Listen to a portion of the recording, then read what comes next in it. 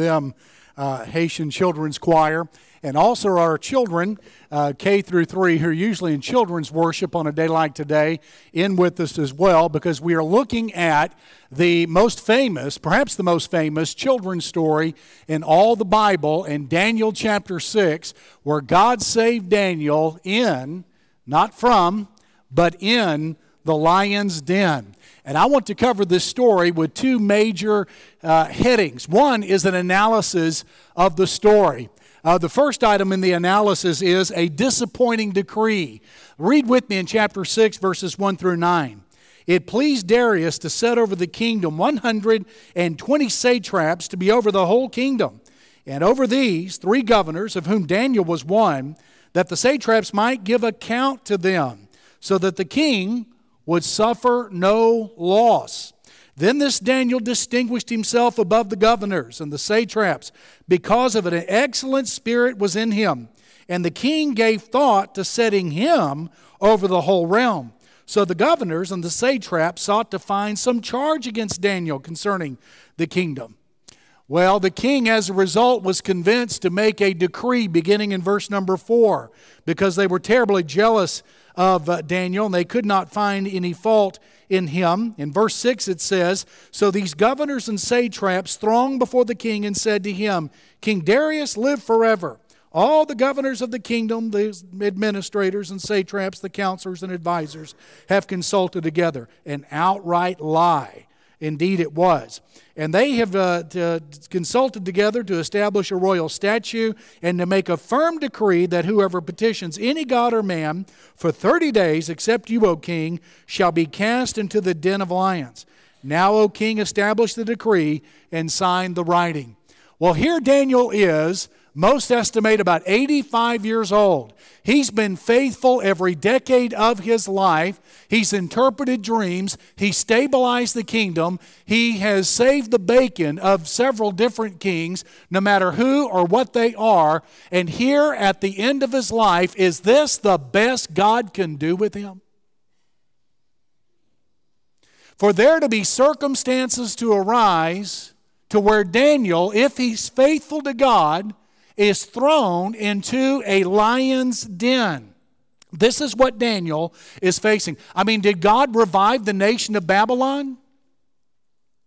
Did any of the king or his subordinates listen to Daniel? Daniel's 85. He's in his 9th decade. Shouldn't he have a little bit of rest from all of this tension and all of this difficulty? That's not what happens to Daniel at the end of his life. What happens to Daniel is that after decades of faithfulness, he gets the lions. Well, there's a disappointing decree. Then, look what Daniel does in verse 10. He begins defiant devotion.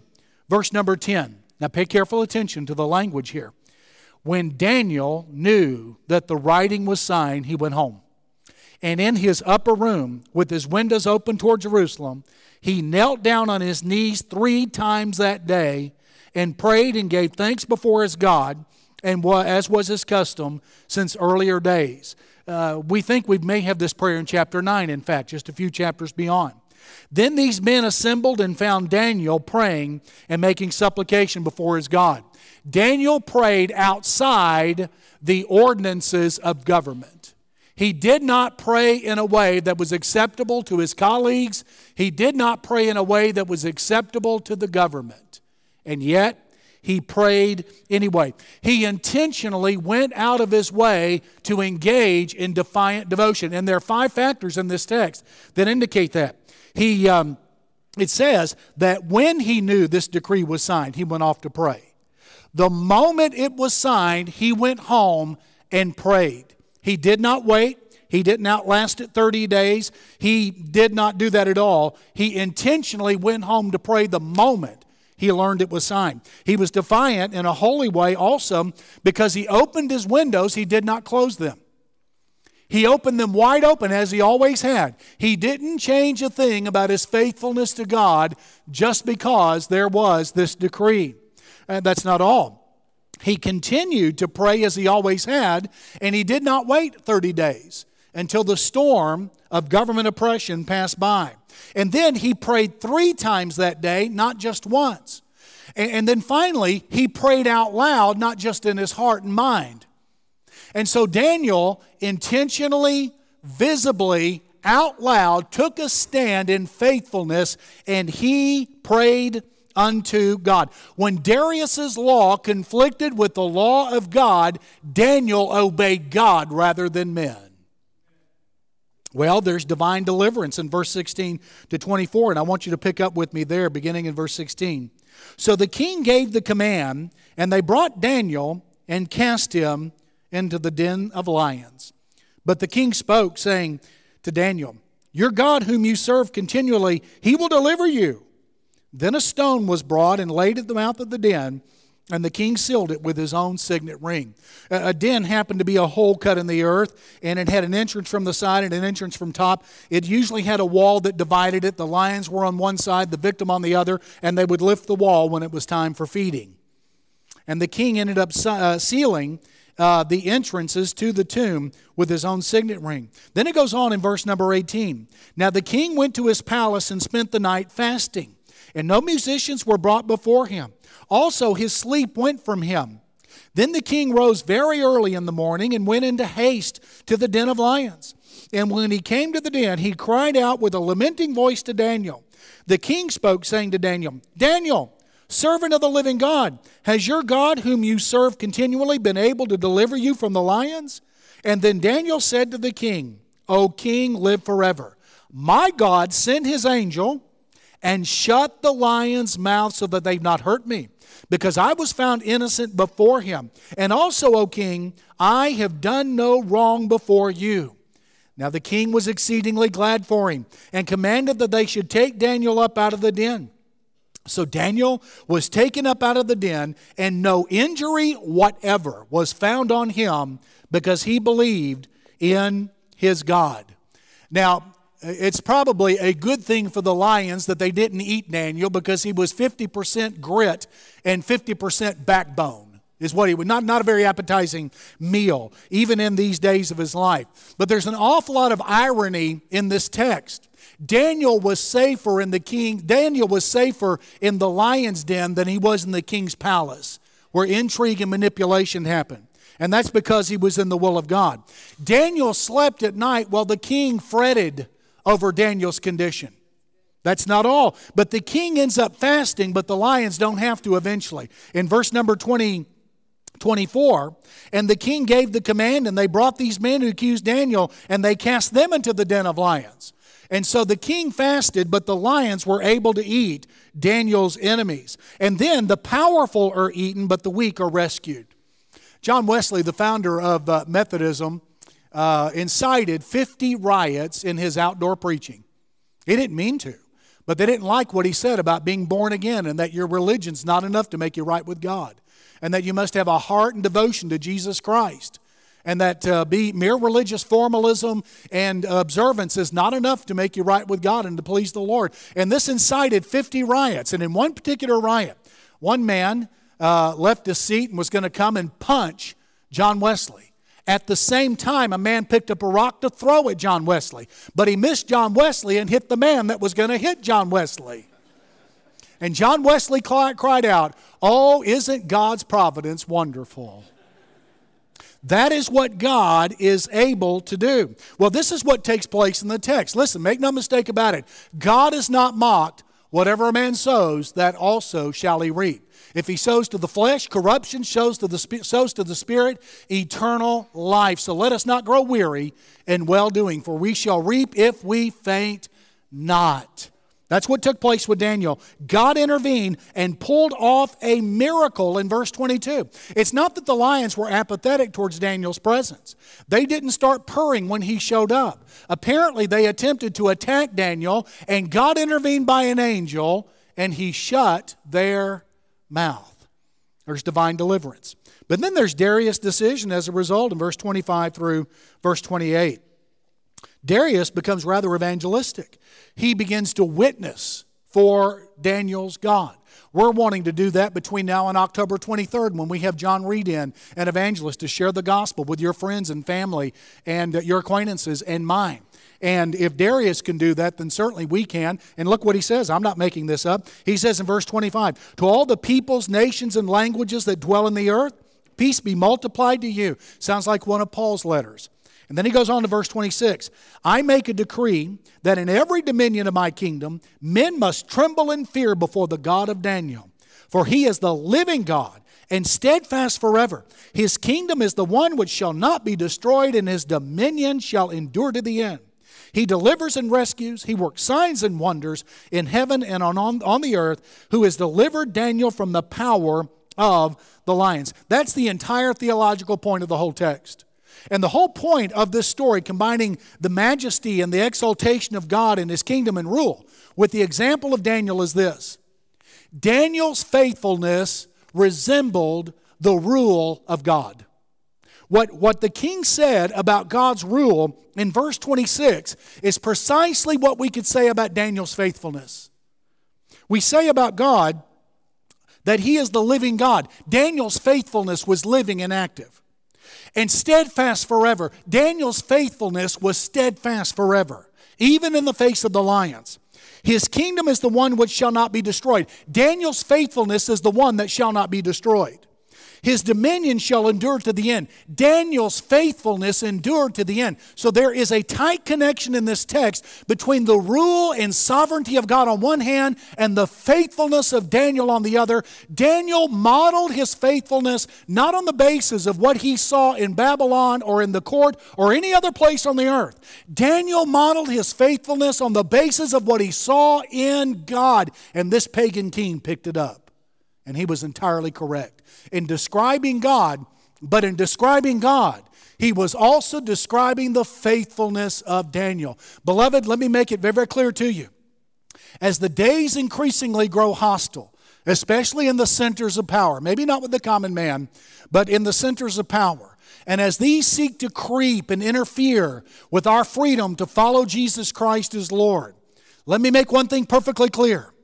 Our faithfulness is not to be patterned and modeled after men or women of the earth, not even after the best Christian you and I may know. First and foremost, our faithfulness is to be modeled after God and His rule. He's the example. He's the utmost. He's the highest. He is the exalted. And so our faithfulness resembles His rule. Well, let me apply this then in three different ways. One, like God's rule, our faithfulness will be uncommon. Daniel's faithfulness was uncommon. It was not popular to follow this God in the court of Darius. Not at all. It was not to be expected. In fact, it was opposed, and it became the turning point in their accusation of Daniel. They used religion against Daniel. And their offspring, I'm afraid, are still with us in many ways. So Daniel represents God. He appeared to be out of step with the times. He was out of step with his government, and oftentimes his God is too. God rules as He wants to rule, and He does not conform, capitulate, or cower before sinners. He takes no polls. He seeks no input. He seeks no buy-in. He seeks no consent. Now, government should do that. We should do that with places that we lead. But this is not what God does. God does not implement a democratic form of government with His people. And when Christ comes, it will not be a democracy. It will be a theocracy that He will implement. We don't implement it, but He will. And it doesn't bother Him to contradict sinners. He does not fret that His views are not universally liked. He is not a nervous Nelly. He does not need acceptance. He needs no one's approval, and we are to model our faithfulness after Him. And so you may find at times that your faithfulness is at odds with the prevailing climate where you are. In fact, your faithfulness may get you into trouble, and Daniel would say, get used to it. Get used to it. Your goal in life then is not to be accepted by people or approved by people or applauded by people or advanced by people. Your goal is not even to keep a job. Your goal is not to stay out of the den of lions. You have but one goal if you belong to Jesus Christ, and you need to know, if you don't know Christ today, God is calling you to this kind of life. God is calling you to bow the knee before Jesus and make Him supreme King and Him supreme Lord. So here's your goal. You trust God, you obey Him, and you leave the outcome and the fallout completely to Him. You do not play it safe with Jesus. Now, I'm always a little nervous to say things like this in a Baptist crowd. Let me tell you why. Baptists can be an awful lot like Texans. You know what the definition of a Texan is? A Texan is someone who's walking down a road one day and sees two men in a fist fight and taps one on the shoulder and says, "Is this a private fight or can I get in on it?" I'm not encouraging that.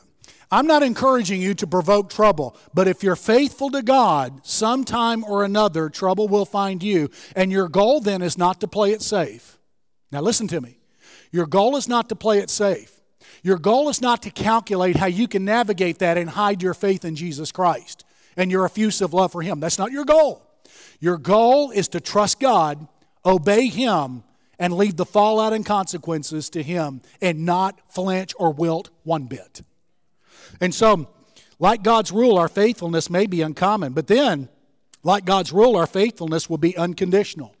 God did not require anything of Daniel. You know, we talk an awful lot about, Daniel didn't require anything of God. We talk about unconditional love, and that's good, and that's a sweet thing, and we should be very grateful and thrilled with praise on our lips that God loves us unconditionally. But our faithfulness to God must be unconditional as well. In fact, Daniel did not require of God that God keep him out of the den of lions. And Shadrach, Meshach, and Abednego in Daniel chapter 3 did not require God deliver them to refuse to bow before the idol. They said, God will deliver us, and if He doesn't, we're still not bowing. In other words, our faithfulness to God is thoroughly and entirely unconditional to Him. God does not have to do for us to do for Him. Now, He will. But it will probably involve a surprise. And it will probably just be a moment before disaster strikes. It will not be early, it won't be late, it'll be just on time, which will probably leave you profoundly uncomfortable. And that's the way God does things oftentimes. But nevertheless, we follow Him even if we are fed to lions. God has no conditions placed on Him in His rule. He makes promises and He keeps them. And that's why the cross is such a marvelous, marvelous word for every day.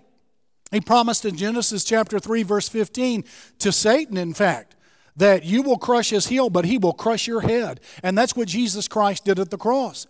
Jesus bled there. It was not to the advantage of Jesus to die for our sins. It wasn't to His advantage at all. In fact, even today in His resurrected body, He still bears the wounds in His hands and His feet. That's how Thomas identified Him in His resurrected glory. It was not to the advantage of Jesus to die for us, but He died for the advantage of the world, and that's what He cared about. And we return that same kind of faithfulness unto God. We trust and obey God faithfully without condition. God does not have to keep us from the fiery furnace or the lion's den for us to be faithful. He does not have to meet our needs as we expect them. All He has to do is give the order, and that's enough. Psalms 15:4 praises those who keep their promises even when it hurts. That's all we care about. We keep our promises, and we let God be God. So, like God's rule then, our faithfulness will be uncommon and unconditional, but then like God's rule, our faithfulness will be unchanging. Romans 10:13 is a promise that was made by the Lord through the prophet Joel and repeated numerous times throughout the New Testament. Whoever calls on the name of the Lord shall be saved, is what He's promised. Jeremiah 29:13 was a word that rang in the exile's ear, including Daniel. Then you will seek me and find me when you search for me with all of your heart. God's law never changes because God never changes. and I'm going to give you a $400 college word here, God is immutable. Can you say immutable? God is immutable. Look at your neighbor and say, God's immutable. Now look at your other neighbor and say, I know what that means. Immutable means He cannot be mutated. He cannot be changed. God does not change. And so, beloved, if it was an expectation, if it was an element of the faith, if it was a command, in the first century when Jesus was here, it's a command today. If it was an expectation when Jesus was here, it's an expectation today. Nothing of God changes. Nothing of His expectations change. God remains the same. And Daniel knew this, and so he prayed. Despite the fact that the laws of the Medes and Persians by the hand of Darius had changed. The laws changed, Daniel didn't. He didn't calculate. He wasn't looking for the safe way out. He simply was looking for an opportunity to obey God. We clutch God's ancient ways and God's ancient law because they are far superior to what this current crowd, is offering to us. He is the only rock. He is the only sure foundation. And the devil and his crowd have never offered an adequate alternative to the matchless name of Jesus. We will go with Him. And we're with Him forever. Lottie Moon really appreciated that. Most of you are familiar with the name Lottie Moon. She probably the utmost Southern Baptist missionary that's ever served. And come soon, we will begin to promote a Christmas missions offering using her name. And it's a very wise thing to do. Lottie was decades ahead of her time, by the way. But she was on the mission field in China for more than 40 years. She only came back to the United States about 3 times, and she never married. But one time when she was home in Virginia, a niece asked her, Aunt Lottie, have you ever been in love? And Lottie had been in love. In fact, she'd been engaged to the Southern Seminary professor Crawford H. Toy. Crawford H. Toy, however, departed from the faith. He took an evolutionary approach to the Scripture, not just Genesis 1 and 2, but the whole Bible, and began to lose his faith. And he had to be dismissed from Southern Seminary and eventually went to Harvard and taught at Harvard Hebrew and Old Testament, wrote great grammars, in fact, Hebrew grammars, and a noted commentary on the book of Proverbs.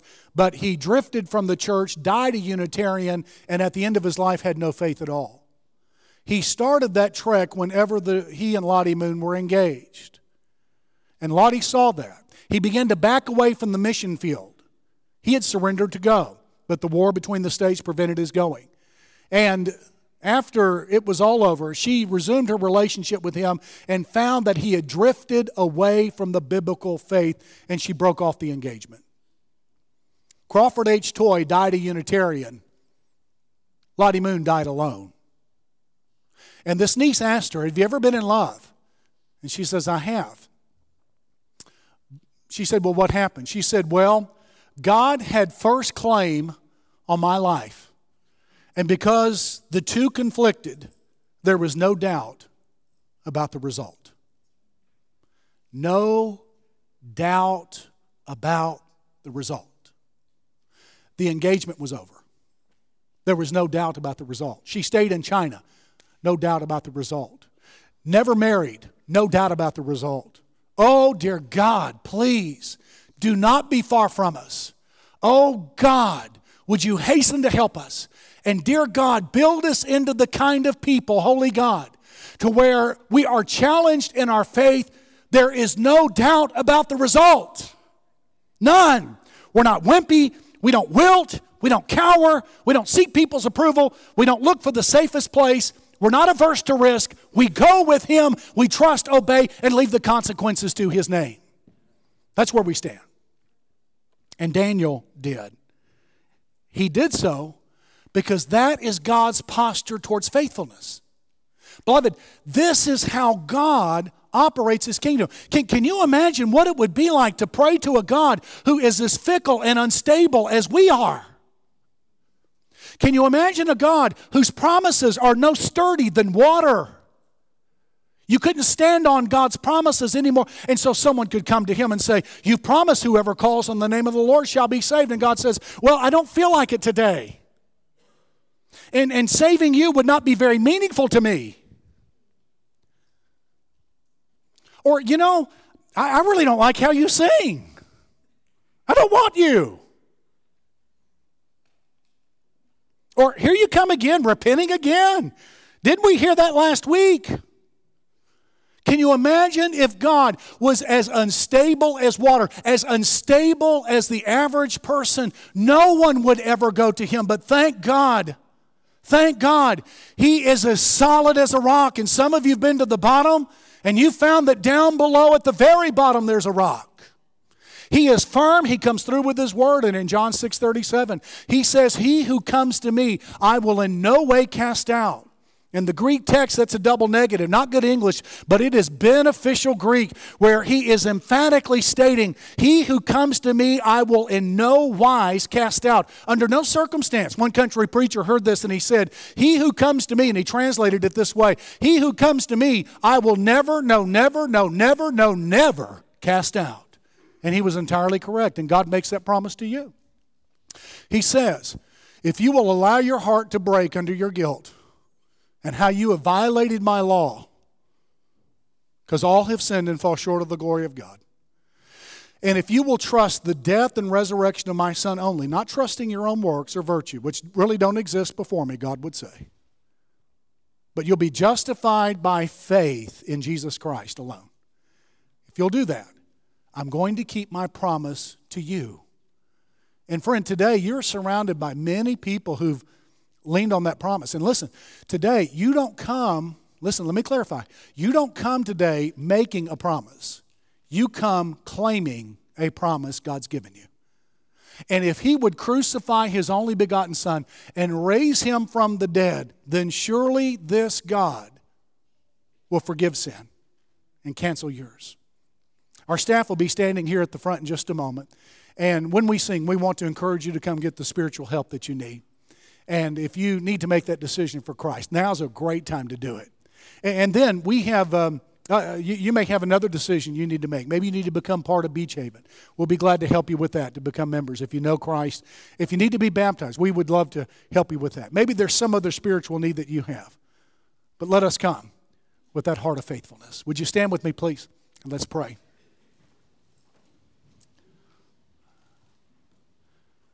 Holy God, we bless you and thank you for the word.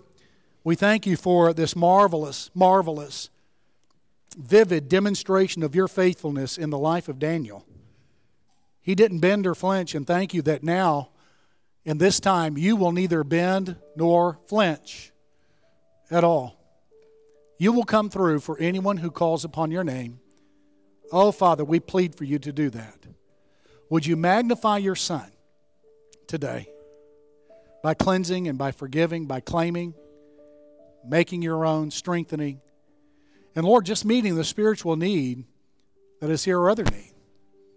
We commit that to you. And ask in Jesus' strong name that He would get everything that He intended to get today from us. We bless you. We thank you that you are firm. And we can stand on you in a broad place.